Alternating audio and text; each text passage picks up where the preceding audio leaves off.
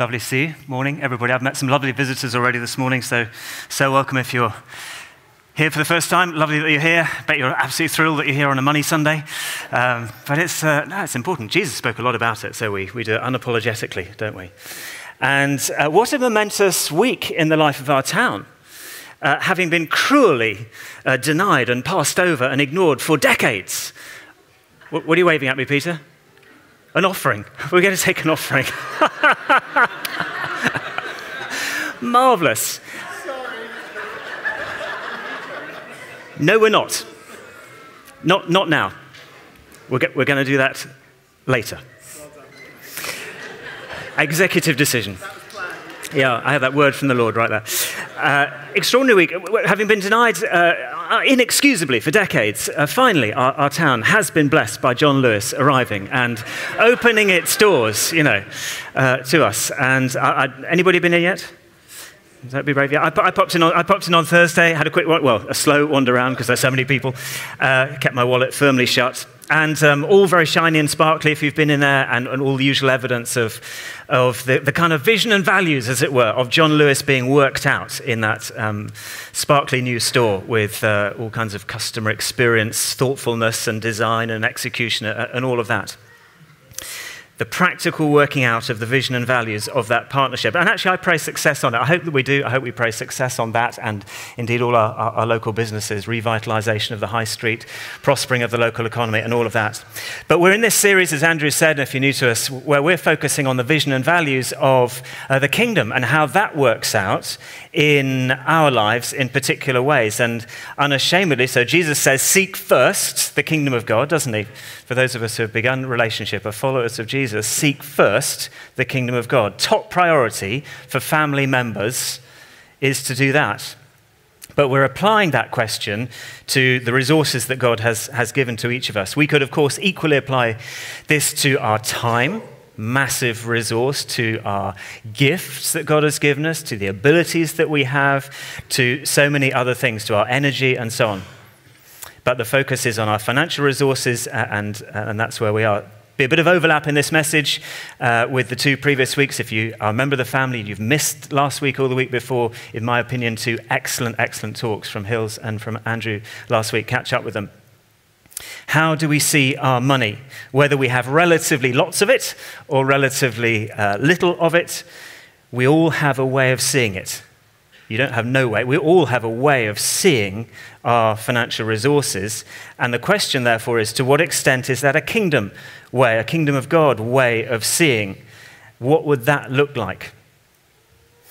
As much as I love the United Kingdom and am proud to be British and love lots of things about our nation, the United Kingdom, the vision and values and culture of the United Kingdom are not the same as the vision and values and culture, clearly, of the kingdom of God, which is radically countercultural, as we know and explore in all kinds of ways.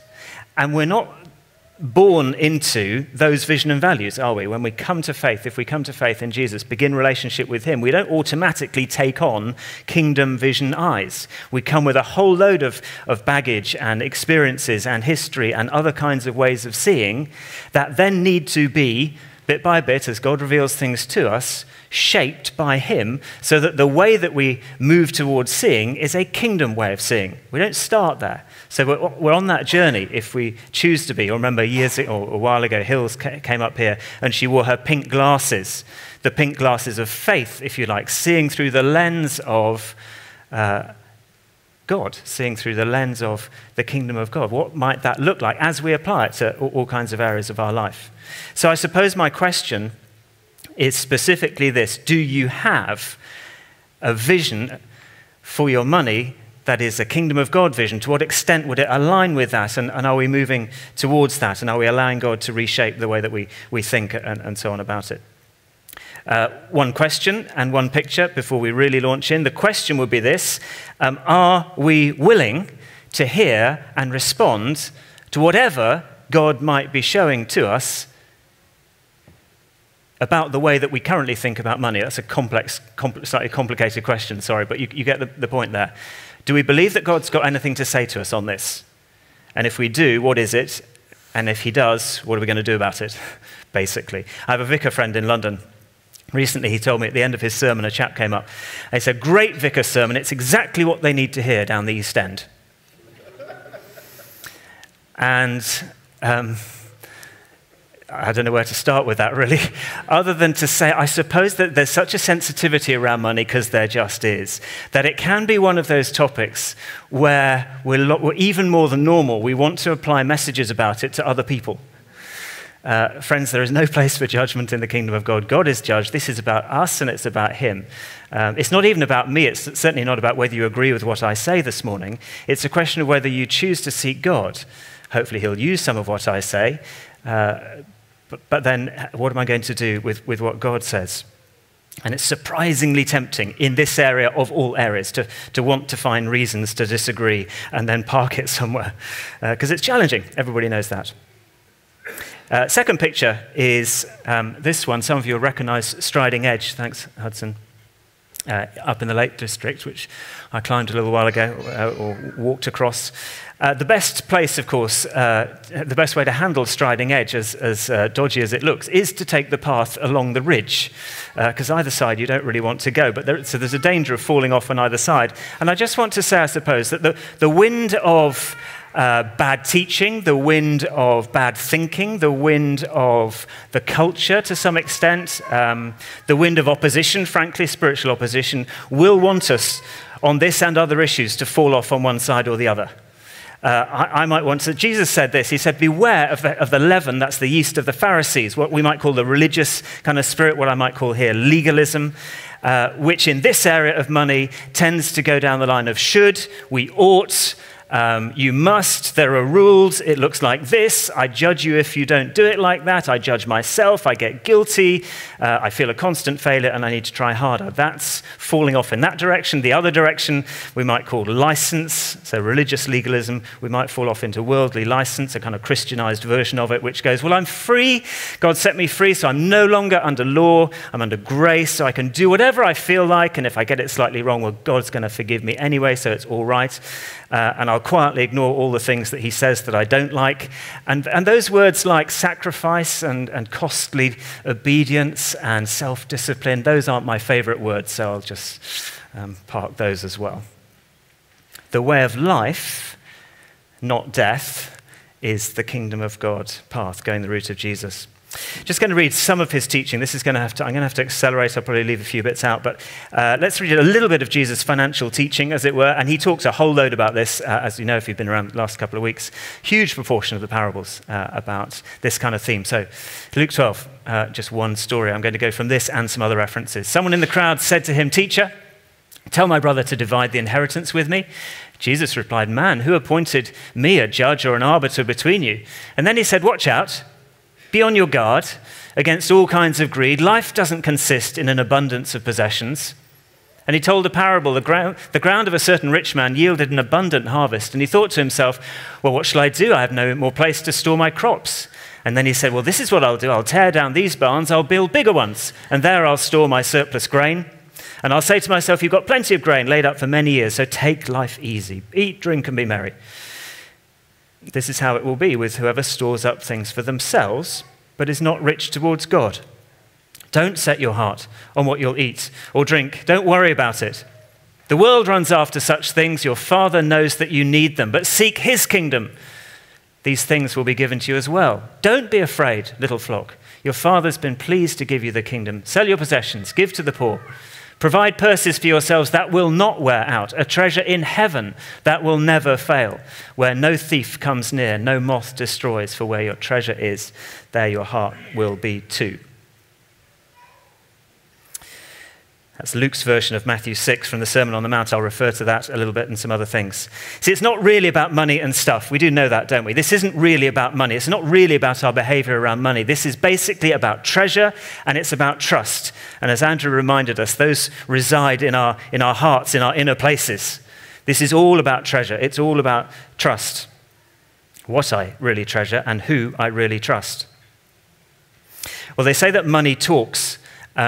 It doesn't, of course. In fact, Proverbs says that it flies away, which is much more in line with my experience. But if it talked, what would it say? Here's my sort of structure, as it were, for the things I'm going to say here. What would money say? Seen through two different lenses then. We're seeking to be a kingdom people. I hope if you're giving your amen. Lord, how am I becoming more of a kingdom person, a God's kingdom, than a united kingdom person? So we're looking through those two lenses. What I might call a worldly lens, world in the sense that the Apostle John uses that, which is to say that part of our culture and society that does not base anything on Jesus, that where Jesus is not a part of that, not at the core. Where money, of course, is unredeemed, potentially an idol, potentially a big drug that can entrap us. On the other hand, through the lens of the kingdom of God, where money is redeemed and is potentially a huge blessing, massively important and an incredible tool that can release God life. These are headlines. What I'd love us to be thinking about as a church family is how we take headlines, always actually from Sundays, and digest them and work them and chew them and discuss them and dare to be brave with each other in our ones or our twos or our life groups or wherever, because that's actually where a lot of decision making gets made, doesn't it? So I'm going to throw out some quite high level things, and quite quickly. But I hope we'll take them and see what God is saying. Let's start with a really obvious chat-up line from Worldly Money, which says this: idolize me. I'm the answer to lots of your problems, if not all of them. Kingdom Money says, worship God. Serve him only. Very obvious, but let's start there. You cannot serve both God and mammon. Jesus says it. He doesn't say you mustn't, by the way. He says you cannot. It's impossible. It's part of being a human that we treasure things. Of course it is. Treasuring things is massively important. The things that you treasure, you take delight in, you take joy in, you prize. You even put some of them in something called a safe because you want to keep them safe and protected. The photos of our daughter Rebecca's wedding came through recently. We prize those things very much, always will. If a house burned down, we'd probably grab some photos. We treasure them, absolutely. Jesus says, though, be careful what you treasure. Why? Because what you treasure ends up shaping you. Here's Psalm 115. Their idols are silver and gold. They're the work of their hands. Those that make the idols are like them. So are all who trust in or treasure them. Treasuring the wrong thing, God in the Bible says, that's called idolatry. We don't like that word, but let's apply it. Treasuring the wrong thing is called idolatry, idol worship, where we become like the thing that we treasure most. We become like that thing, the biblical principle. So if I treasure physical appearance, I will be shaped by vanity and probably discouragement as the aging process takes hold. If I treasure pleasure-seeking and entertainment, I will be shaped most by boredom, in my view, and passivity and lack of purpose. If I treasure approval, I'll be shaped by insecurity and by other people's opinions of me. If I treasure money and stuff, then I'm very likely to be shaped by greed and by dissatisfaction. Watch out, back to Luke 12, verse 15. Watch out, says Jesus, be on your guard against this stuff. Be on your guard against greed. Life doesn't consist in the abundance of possessions. It doesn't say don't have stuff, obviously. Hills covered that brilliantly a couple of weeks ago.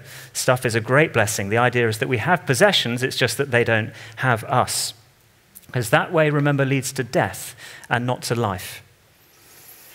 Those who worship money tend to love money and use people. We need it the other way around. Those who worship God need to love people and use money.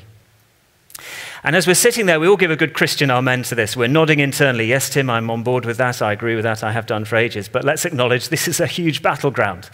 It is for me. I'm pretty sure it is for you. There's a huge battleground here. Sometimes it's an obvious battle. Sometimes it's subtle. Money and stuff just have a particular power to get a grip and trap us in different ways, to become that false god that always demands attention, always seeking more devotion from its followers, promising good things, and of course never quite delivering on them, so that we need to do the more thing. And by the way, this idol applies equally for very rich people as it does for very poor people. Money can be an idol to both in slightly different ways, but absolutely both, and all points in between, because it's never a question of how much we have, it's about how much of it has us and grips our hearts. Where your treasure is, your heart is.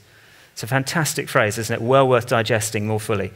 I think it can work two ways round, by the way. Where we put our money tells us a lot about where our heart is. Our bank account and our diary and so on tell us a lot about what our priorities are in life. I actually think it can also work the other way around. You can use your treasure to begin to shape your heart, actually. The behavior can lead to change of heart. If you happen to have any disposable income and you chose to put it into Pizza Hut shares, not that you particularly care about Pizza Hut, but I'm pretty sure that because you put your treasure there, your money there, you'd begin to take a bit more interest in Pizza Hut and how they're doing, and what the market's like. You would become a little bit more attached to it. So friends, if we want our hearts to be more attached to the kingdom of God and the things of the kingdom, put more of our money into that, more of our treasure into that, and other resources that express the love of Jesus, help people to know him, and our heart for it will grow. That was a longer one, too. Worldly money says, compare upwards. Only compare yourself with people who've got more. That's the short route to a really toxic combination of dissatisfaction, jealousy, resentful, judgmental, self-pity, it's so unfair, poor me, etc., etc. Really interesting bit of research. Silver medal winners are less happy than bronze medal winners, research suggests. Because the silver medal guy is saying, if only I was within touching distance of the gold, comparing up. The bronze medal person is looking at the person who came fourth and is saying, well, at least I'm on the podium. Scientific research, really interesting. David illustrated it brilliantly. Kingdom money says this, don't compare, give thanks. Be thankful for all that you've got, where Andrew started us off this morning. Count blessings. 1 billion people in our world, as best I could find this statistic most recently, live on £1 a day. 1 billion people in our world live on less than £1 a day. Jesus says, pray this, give us our daily bread. Why does he pray this? Some scholars say that because to the world that he was talking about, for many, even a majority, to get from day to day physically was a real struggle. So one definition of rich would be this: those who have enough not to have to worry about whether they're going to be alive tomorrow. If that is our definition of rich, my friends, then we are immensely wealthy.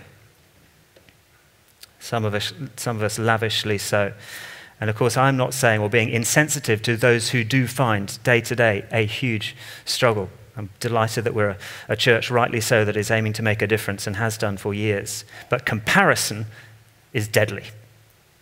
Third, unredeemed money says this: worry about me. Kingdom money says, pray about me. And trust God, because he's your provider. It's the number one cause of anxiety, just behind health issues. Money, survey after survey says that. And the enemy feeds the lie that says the solution, of course, is to get more. So what happens? We begin to worry about how we're going to get the more money, which will help us to stop worrying about money. You see the deceptiveness of the argument. And by the way, when money pulls us away from God, it never creates a soft heart, does it? Ever. Towards others, towards the needs of others. It gets preoccupied with itself. That's what worry is. Luke says it four times in Luke 12. Don't worry, don't worry, don't worry, don't worry about money. Because it can be so preoccupying and it turns us inward on ourselves, and it's negative meditation. And of course, worry never solves anything. And that doesn't absolve us of our responsibility to be thoughtful and careful and to play our part. But Jesus says, trust me. Pray and trust me. I'm your provider. I'll supply all of your needs. Philippians 4:19. All of your needs. I will supply them. If you trust me. Pray about everything. We learnt that verse, didn't we? Those of us here 2 weeks ago. It's quite an easy one to remember. Philippians 4:6, or part of it. Pray about everything. Do you pray about everything to do with your finances? Everything. Whether you find yourself with too much, too little. Do you pray about spending decisions? Do you pray about budgeting? Do you pray about spending decisions? Do you pray about saving decisions? Do you pray about giving decisions? Do you pray about how you talk and coach your children if you've got them about money? All of it. We have to pray. We have to invite God to give us kingdom perspectives. Got countless testimonies of God in this place from people who are blessed in this area, financial stories. I haven't got time to tell too many of them, so forgive me, but imagine your story if you've got one. Think back to it. God's blessed me in this area. 4, worldly money says this: use me to fulfill your own needs, your own desires, and your own dreams. Kingdom money says, use me to bless others and grow the kingdom. It's an incredible tool. We know that. Money, of course it is. But not if we hoard it or worship it, like manure. If you pile it up, it stinks. Spread it around. Helps things to grow. Luke 16, parable of the shrewd manager, Hill spoke from this passage. Use your worldly wealth. Parable of the talents. Use money well. Set it to work for good purposes. There's no commendation for the person in that story who took what they had and hid it and protected it and didn't set it to work, didn't invest it. Great commendation for those who took what they've got, different levels, different amounts. It's not about comparison. It's what you've got and what you do with it. Jesus commends that. Love people. Use money, not the other way around. Store up treasure in heaven, not on earth. That's another compelling, well-known portion that we need to bring before the Lord. What does this mean for us at the moment? I'll give a couple of clues, but we need to take this away, friends. Matthew 6:19. This is as close as Jesus gets to guidance on spending, in my view. Invest in things, mostly, which have eternal value. So, Lord, whether you've given me financial resources this size or this size, help me to invest them in ways that make a difference for your kingdom, that serve your eternal kingdom purposes, your mission, our commission to love people towards relationship with Jesus. That's what the church is for. So therefore, in ways that bless people, in ways that help people, in ways that educate people, in ways that heal people, in ways that serve people, in ways that create healthy relationships and family life, in ways that rescue people from injustice and disaster and brokenness and addiction and poverty and idolatry in Jesus' name. And then attract people into communities of love called churches and build them up there in hope and in faith and in wisdom and in worship and into Christ-like maturity. And if your heart responds to that kind of investment, it's probably because your treasure is already there. And if you want for more of your heart to be there, then let's be asking God, how do I grow that? How do I invest more of my treasure in there? And Rick Warren says it even more powerfully, or a bit of it even more powerfully and provocatively, in my view. He says the best use of my money is to use it to get people into heaven. He says, church, I urge us not to be flaky about this in a material culture. The early church were not. God so loved the world, he gave his son Jesus, that whoever believes in him shall not perish, but have eternal life. So the kingdom is about both. It's working this side of the grave for all, serving the poor, blessing the oppressed, healing the wounded, better businesses, better services, better care of the environment, better quality of opportunity here and, of course, all around the globe. That's part of loving and serving and releasing resources in Jesus' name. But the human heart, every human heart, is only transformed by one thing. Life beyond the grave with the Father for eternity only comes one way. That is by surrender to Jesus as Lord and Savior. So for heaven's sake, as we think about kingdom vision for our money and our resources, let's love people towards Jesus. That's storing up treasure in heaven. 3 more headlines. I'll just give the headlines rather than the content, just so we get where we're going. Worldly money says generosity is great, but not yet. Kingdom money says, be generous now, don't wait. Remember, generosity has nothing to do with how much we have. It's all to do with the attitude of the heart and what we do with what we have. Consistent whisper of the enemy, though, in this and other things is, put it off. Put it off. Put it off.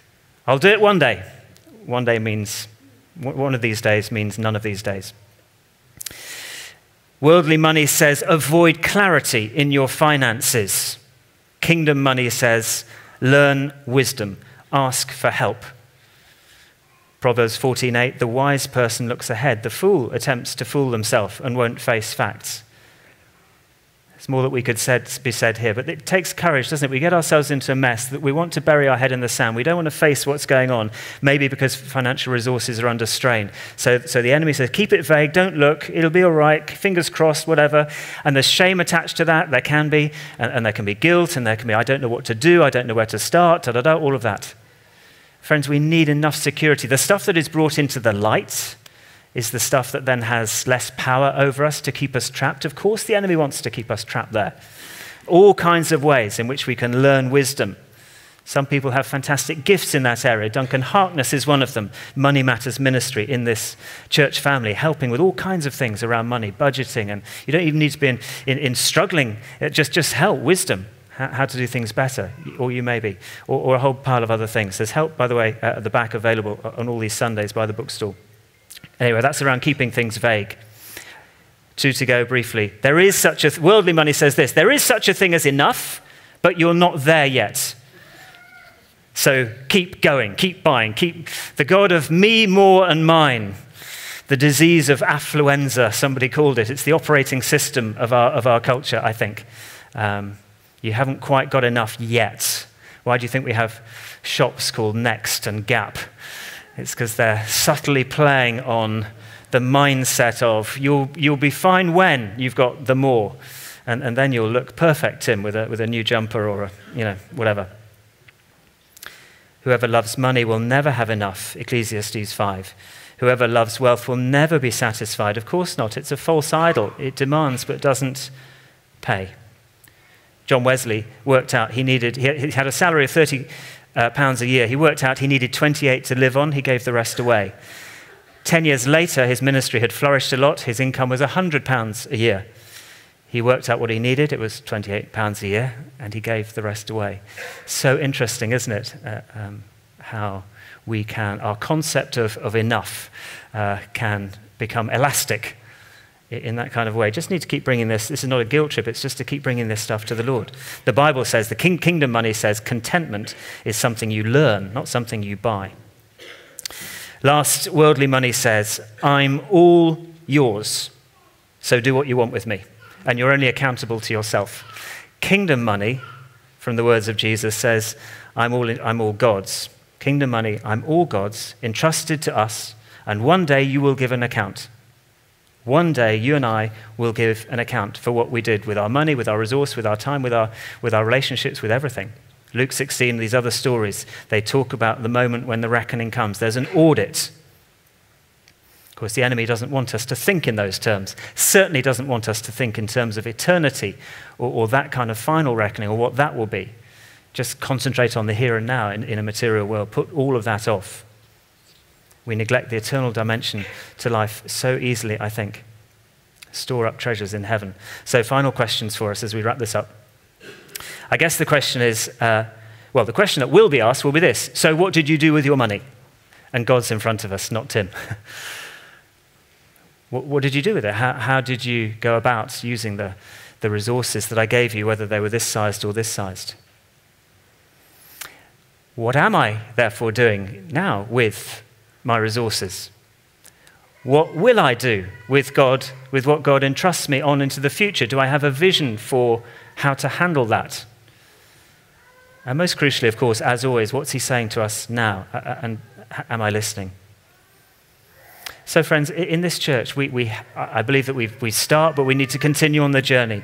What does it look like for you to have a kingdom vision for the money that God has loaned, where we are more givers than takers, where we don't love money, we don't waste money, we don't trust money, we trust God, the God of abundance, to provide, but where we steward his resources really well, use them prayerfully, to serve his kingdom, which is an eternal kingdom, not just a here and now kingdom, but in ways that help love people towards Jesus. May God bless us on that journey. Let's stand.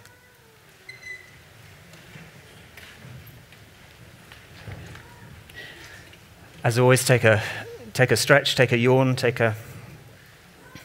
your toes, whatever you need to do. But again, for those who are unaware, just before we head out of the doors, and our time is shorter than it sometimes is, so if you've got children, you will need to be disappearing in about 3 minutes' time to honor the kids' teams and go and pick up children. But if you don't, again, I want to urge us, please, not to go from here without some kind of understanding from God, from the Holy Spirit, around what's he saying to me. Chances are it will be one thing. Don't try and do 10. but around a mindset and a heart that is more given to his purposes because he loves us. And then which will translate into action and decisions.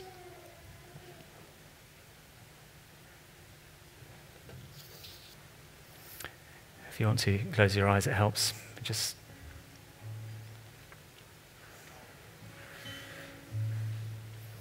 simple prayer. We've prayed it a million times each, I know. It goes like this: help me, Lord.